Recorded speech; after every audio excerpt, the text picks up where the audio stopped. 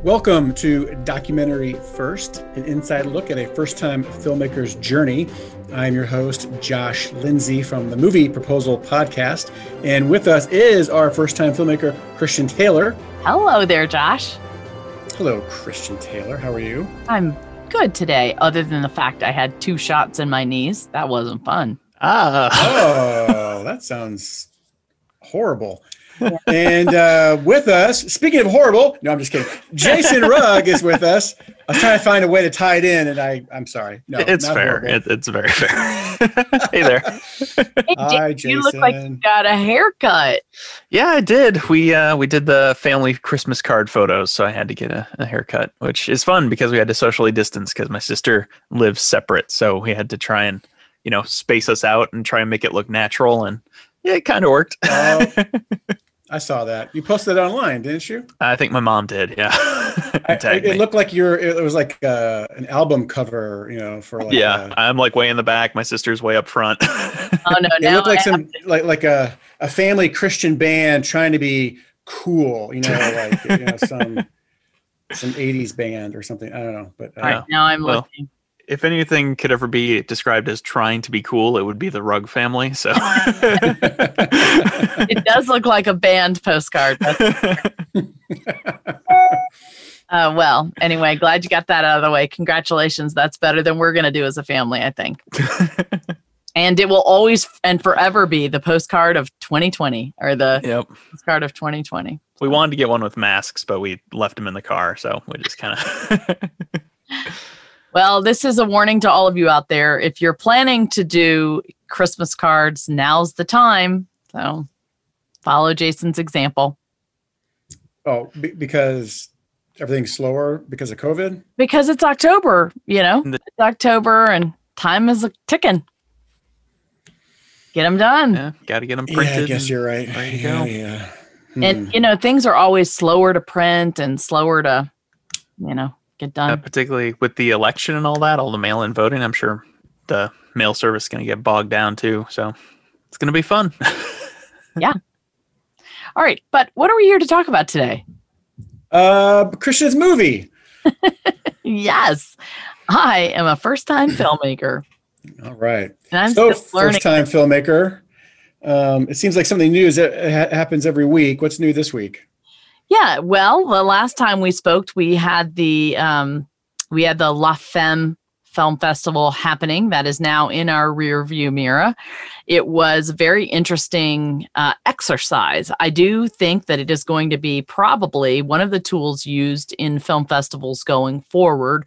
I'm firmly convinced that the landscape of film festivals is definitely changing, as is the whole landscape of our industry. And this particular film festival is using technology that was being beta tested. And it's a combination of Zoom and live streaming with YouTube and, some sort of, live stream interactive PowerPoint presentation tool. So the way that the tool worked, and it's called CYA Live, CYA.live. The way the tool worked is that it is a platform where you can invite people in by video and by chat. They can watch as passive observers. They can watch and text, or they can request to be a part of the stage where they have the potential, where they're a video and interacting with whoever the presenters are. And so think about it as, you go to a movie theater and the main screen in the movie theater is what you're seeing in the middle of your screen. And on the bottom of it, you have the people that are giving the presentation. And the people giving the presentation put into the main screen whatever they want you to focus on, whether it's people, whether it's a slide, whether it's a trailer, whether it's the film. So one person is sort of the switcher, sitting behind the scenes, trying to change out what's supposed to be on the screen, adding people from the chat that are just viewers that want to ask questions. And it's brilliant technology because you have a whole group of people that can be watching a film at the same time and have interactions after it's over.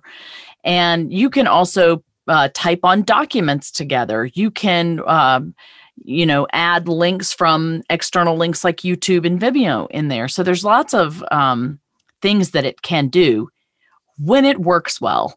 And the problem in this instance is we had a film festival with 160 films with lots of people doing presentations, as well as the film festival itself putting forth panels and,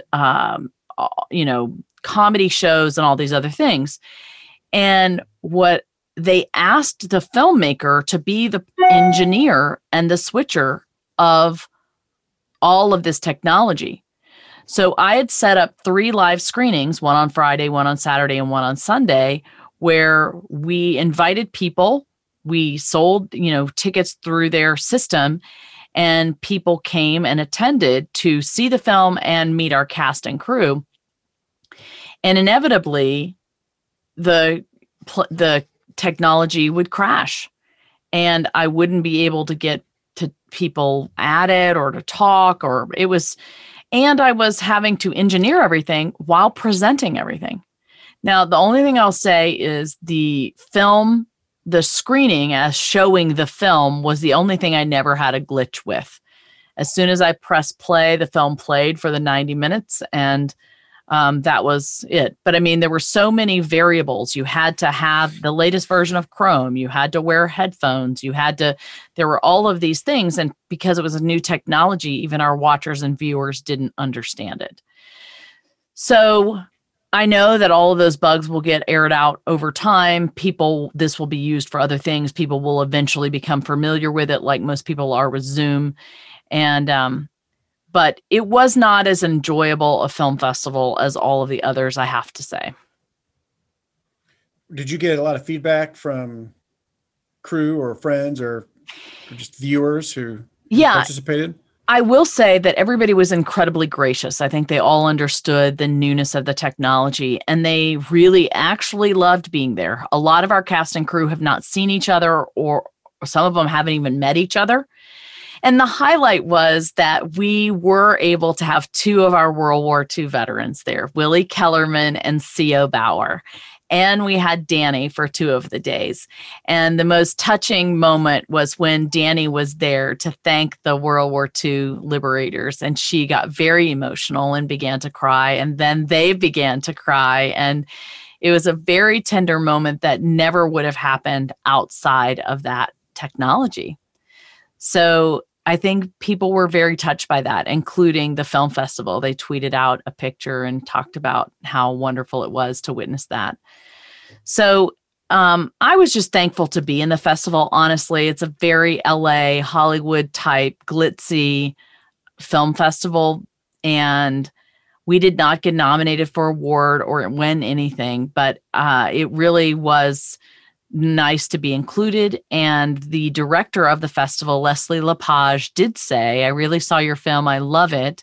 What do you need?"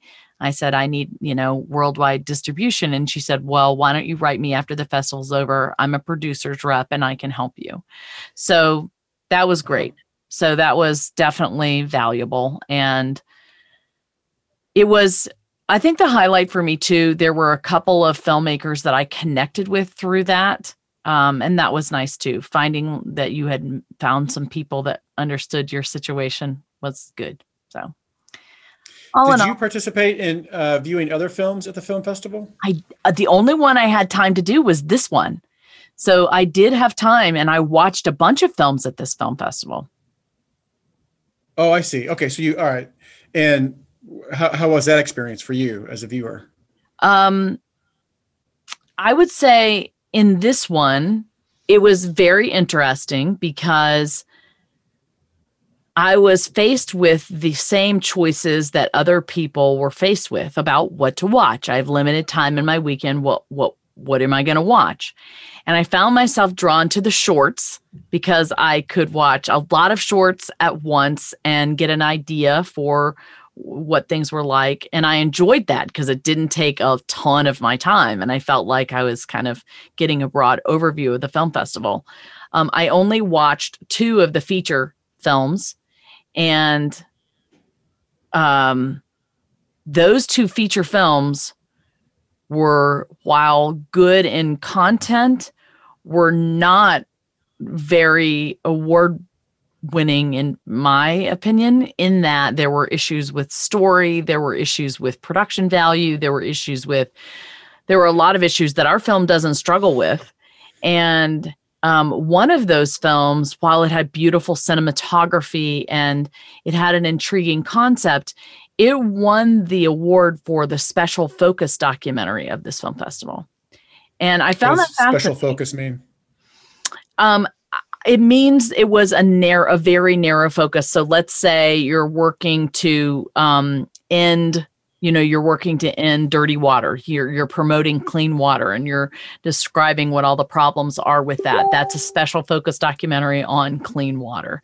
And so, but it could be argued, mine was a special focus on the French people, the misunderstood French people. So where do you draw the line between what's a special focus documentary and what isn't? I have no idea. Again, I say that from what I've kind of seen, nobody gives their rubric for who wins what award. And I think just like it is subjective for who gets into film festivals, it's probably subjective for who wins awards. Oh, absolutely. Based on who the judges are.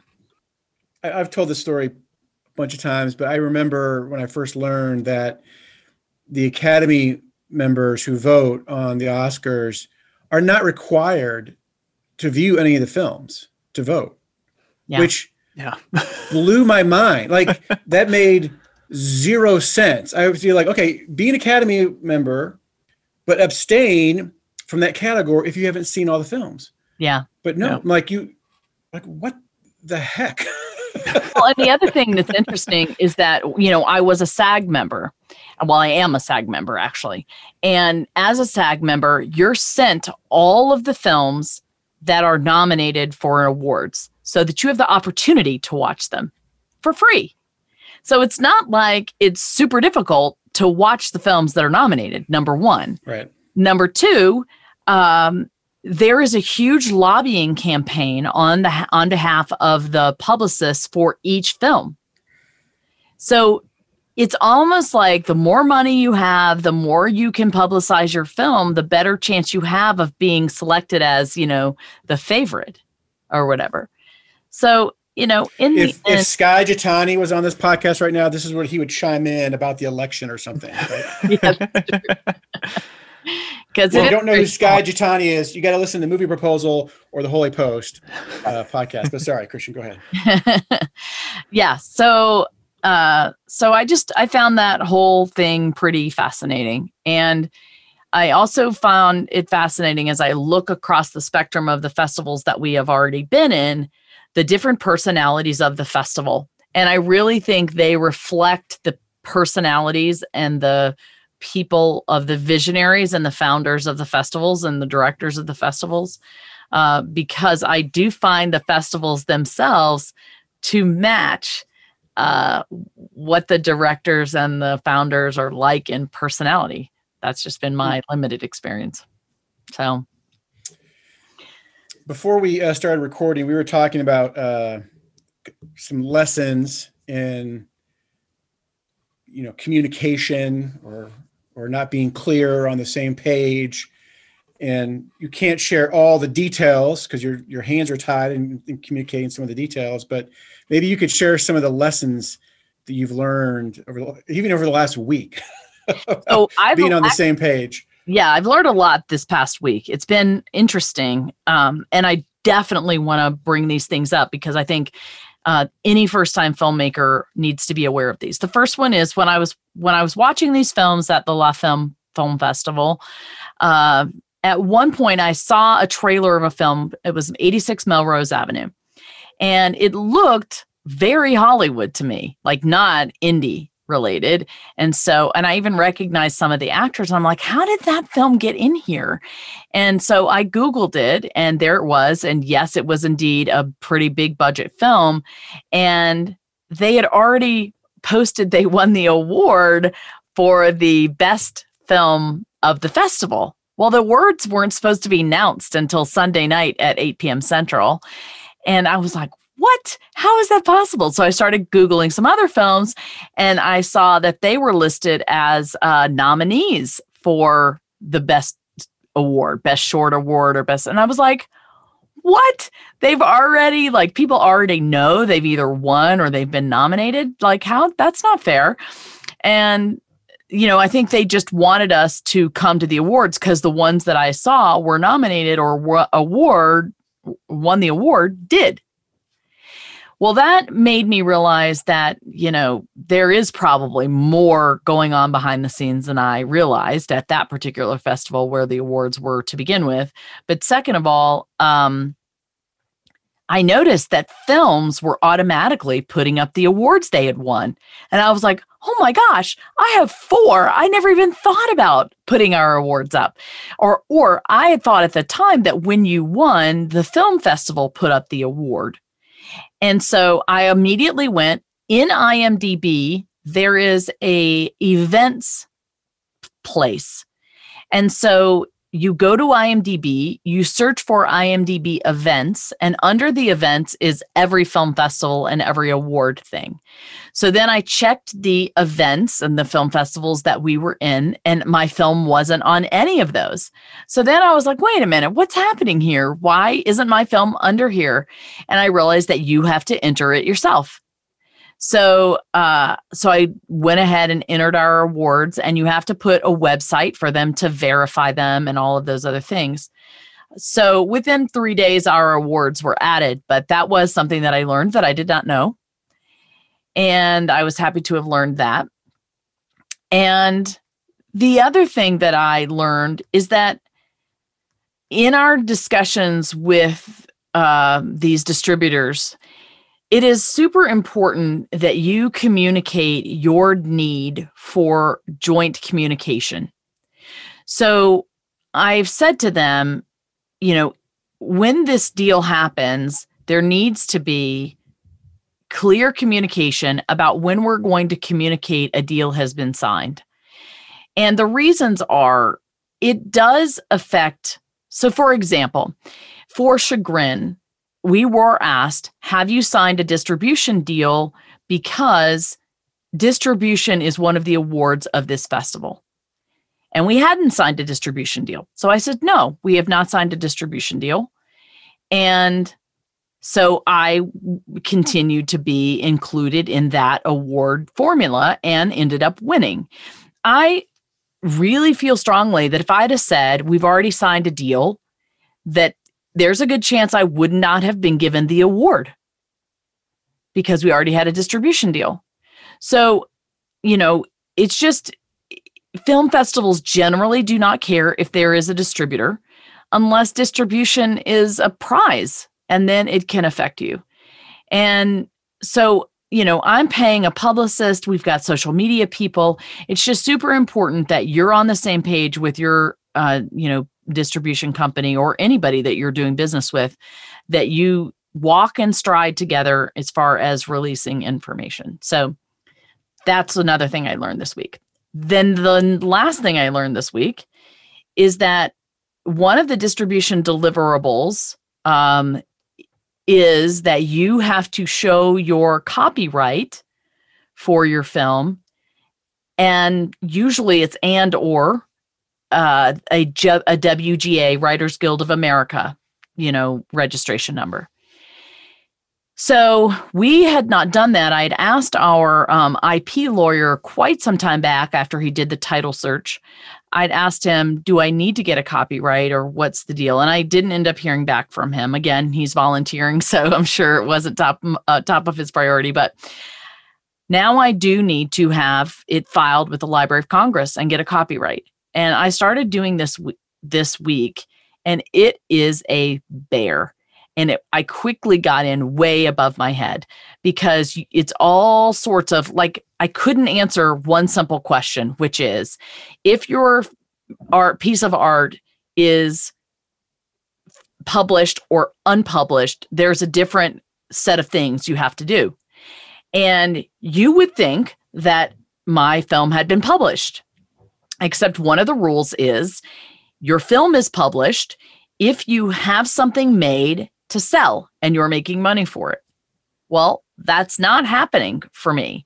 We have put it on public display, which is not the same as publishing it. It's on public display and money is changing hands, but it doesn't go to me.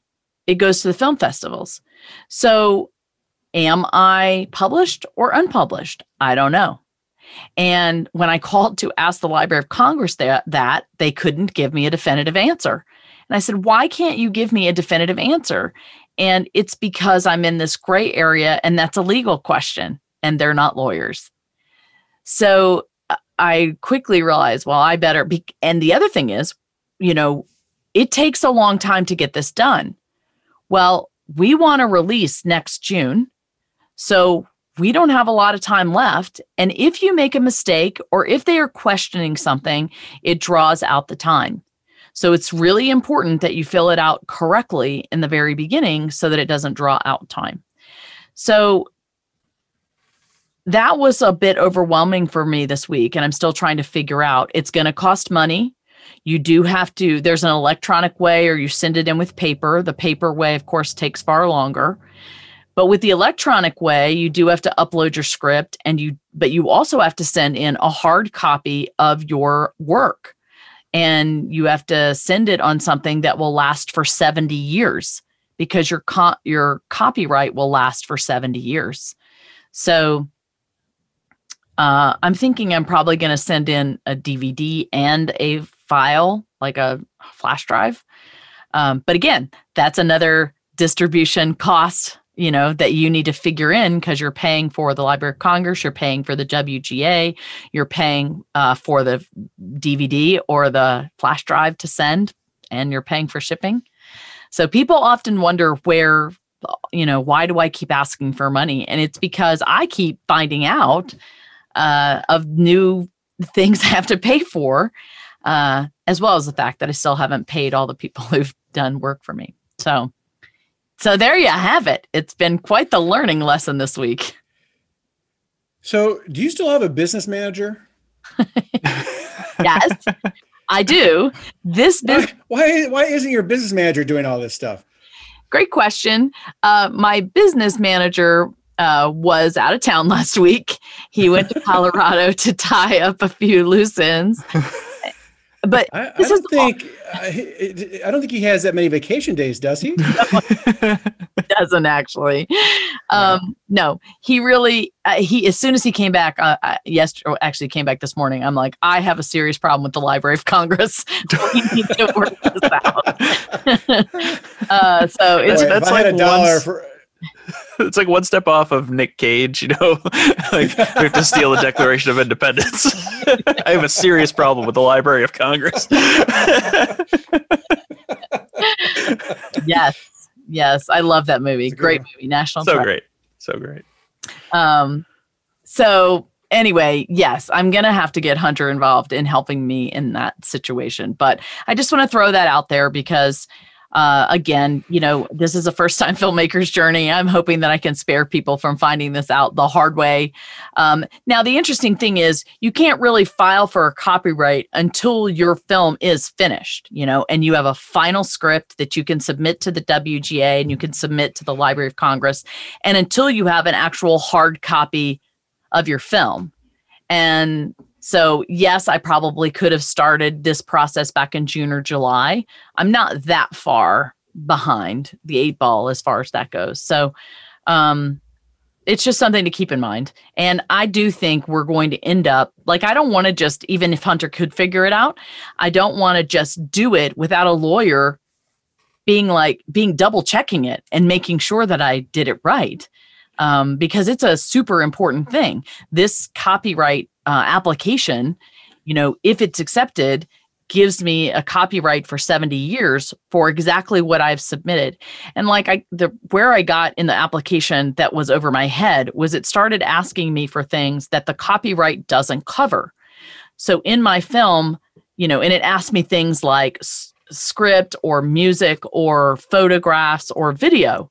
Well, I have a lot of National Archives photos in my film, which are public domain.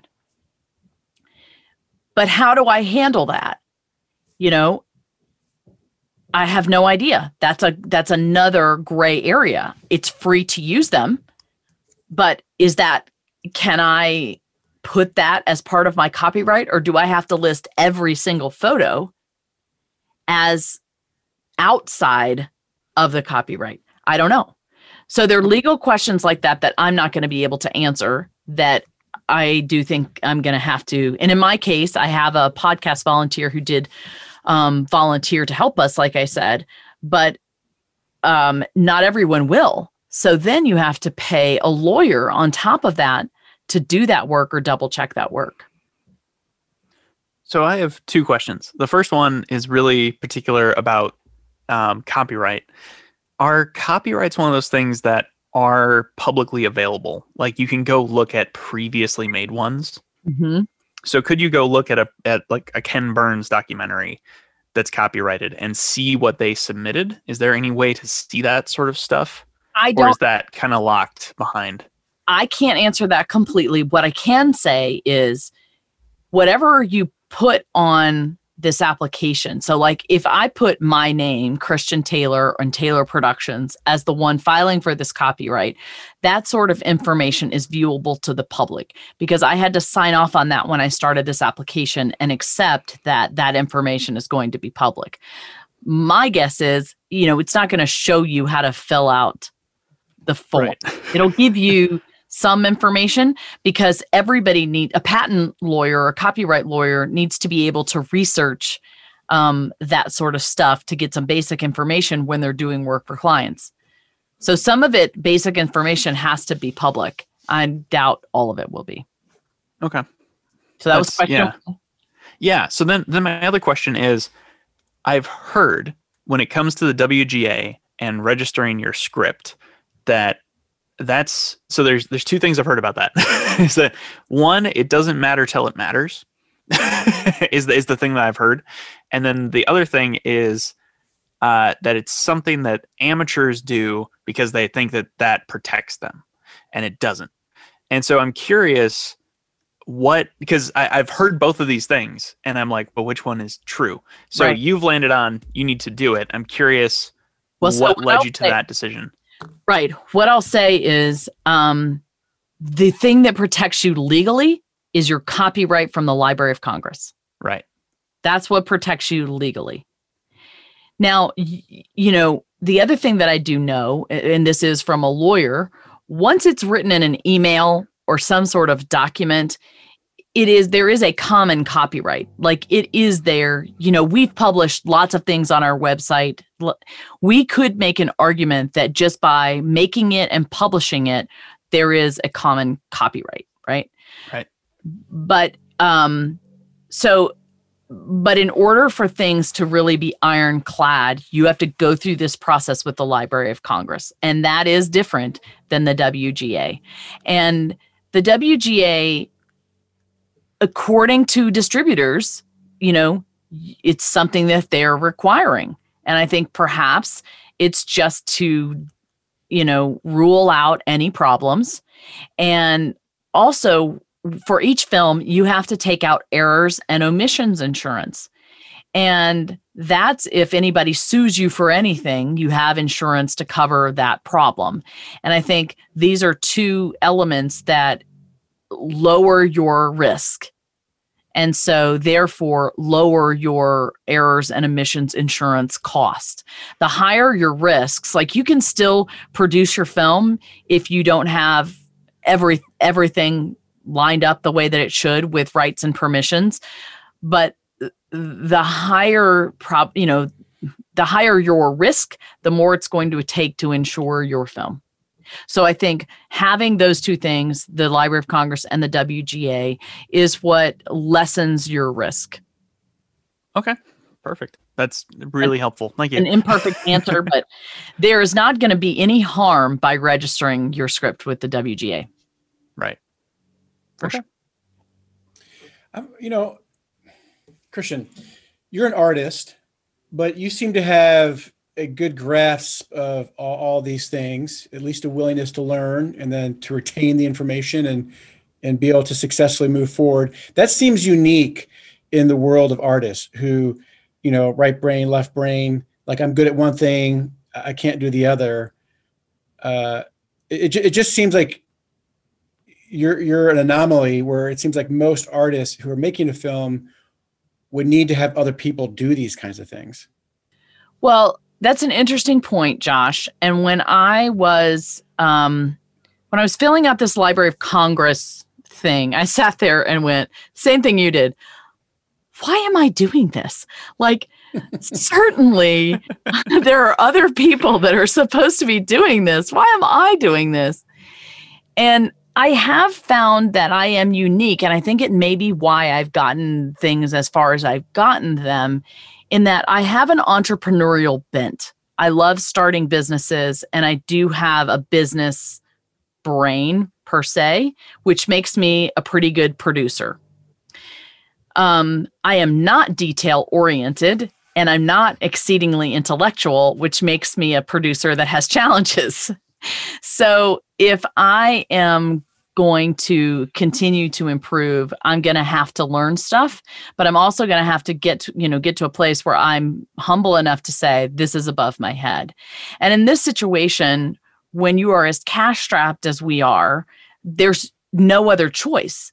So necessity is the mother of invention. I'm begging for donations all the time. I don't have them. So I either have to work, to pay for what I need to do, pray that God brings it, and then do whatever work I can do where I don't, have to pay somebody to do it. So I just think I don't ever quit.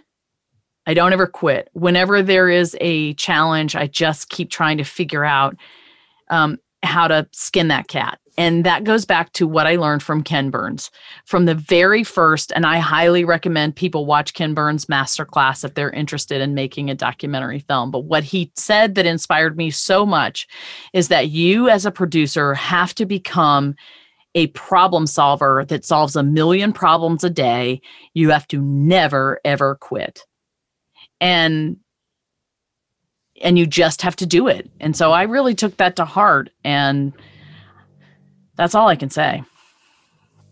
It is all a hard challenge for me because I am a creative at heart. I am not a business person. So it takes me 4 times as long to do any of the business stuff as the creative. Well, in my experience of either having my own business or reading about other people having their own businesses, I think it's par for the course, where it's like it's necessary for you to do things you are not gifted at or prone to do. It's out of necessity, and then you're going to make sure it gets done because you're the owner.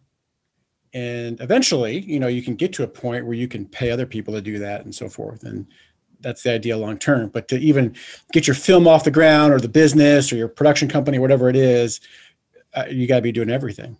You really do. This whole project has confirmed to me that this is absolutely no different than starting any small business in America. The same concepts for opening a flower shop to, a banking business, to a restaurant, whatever small business you can think of, the principles of small business apply to making a film just like they do anywhere else. And if you don't partner with a Roy Disney and you don't have that access, you have to do it yourself or learn to do it yourself, or you're not going to do it. And that's why I said once Hunter came on board and Hunter started bringing that business, acumen that I don't have, I realized, holy cow, there really should be a business person. He thought of things and has said things that I would have never thought of. So I just can't stress strongly enough for creative people, have a business team early on, whether it's family members or other business, mentors. Bring them on board because you certainly need that kind of expertise. And for my next project, I will not do this. I have reached my boundary. Like for the next one, I know now what I don't know, what I'm not gifted at. And if I'm going to go forward, My next project, I will not be funding myself, nor will I be doing every job. I will make sure to find funding to pay people to do the stuff right the first time. Lessons learned Yes. by Christian Taylor. All right. But I have to say, don't stop. Like, don't stop. If you're listening to this, I don't want to discourage you. If you are listening to this and you're like, but I'm just starting out, don't stop. Just keep going. It has been a good experience, and I'm glad I kind of learned things the hard way. Now I know them. Now I can help other people. Now I can do things differently. So I don't want to say any of this to discourage you and say, just stop what you're doing until you get all your ducks in a row. Ken Burns just said, just go out and do it. Just get started. So, yeah. Well, the other thing too is because you've done so much of it, you know, the people you partner with in the future, you'll be able to tell. Yeah. Are they doing it right? Do they know what they're doing? Right. Because otherwise, if you don't, you just trust people blindly. Like, well, I guess they said, you know. So. Have you ever talked to anybody that started in McDonald's and ended up being a manager or an owner of something? It's sort of like actually Primerica for you, Josh. You had to start at the very beginning, learning how to get people on your team, right? And you have to learn every aspect of the business so that you could operate at a managerial level or an owner level for whatever your business was. And I think that concept applies here. By doing all of this, I really do understand what each department is what kind of person I need to hire next time to make that department succeed and thrive. So that's why I keep saying I want to do over. I want to do another film. Well, I cannot wait. I cannot wait to hear what it is. So, but until then, we're still out in film festivals, working on distribution. Soon we're going to hear about distribution. I can't wait. I know you got something exciting to announce eventually. Anything we need to wrap up before we this podcast will come out. Today is October 21st. When we're recording. This podcast is going to come out on Friday, October 30th. On November 3rd, Hunter and I are leaving to go to Cedar City, Utah for the Red Rock Film Festival. And we're still learning what virtual options there are for Red Rock, but I already know we will be screening 3 times there. And we will be screening, all of these dates are at thegirlwhoworefreedom.com/festivals. And I will also be speaking on a panel about how to earn the trust of veterans and their participation, as well as, other producer related questions like that. So I'm really looking forward to that experience. They're treating it like a typical, normal in-person film festival. So I'm interested to see how that's going to go. So that will be November 4th through the, I think, 11th. And then that right now, my friends, is the end of our film festival run. We haven't gotten any other acceptances after that. However, we do have over 50 film festivals still to hear back from. So there may be a lull during December, maybe even into January, but then I do expect us having some late winter, early spring festivals before we hopefully release next June. Awesome. Yeah. Well, you're doing a great job, Christian. Very excited for you, and can't wait to hear about Red Rock. Yeah. So, and everyone, I want to say thank you for listening to Documentary First, where we believe everyone has a story to tell, and you can be the one to tell it. Yes, you can. Bye, everybody. Thank you for listening to Documentary First. We really appreciate your partnership with us. We can't do any of this without you. So thank you so much for listening, for donating, and for following along on our journey. If you are able to make a donation this week, we would really appreciate it. We are supported by donors who give us $100 or less, so anything helps. Also, if you're able to share the news about The Girl Who Wore Freedom with your friends and family, please do that on Instagram, Facebook, Twitter, or email. And sign up for our newsletter at thegirlwhoworefreedom.com. Please go to thegirlwhoworefreedom.com/donate to make a donation today.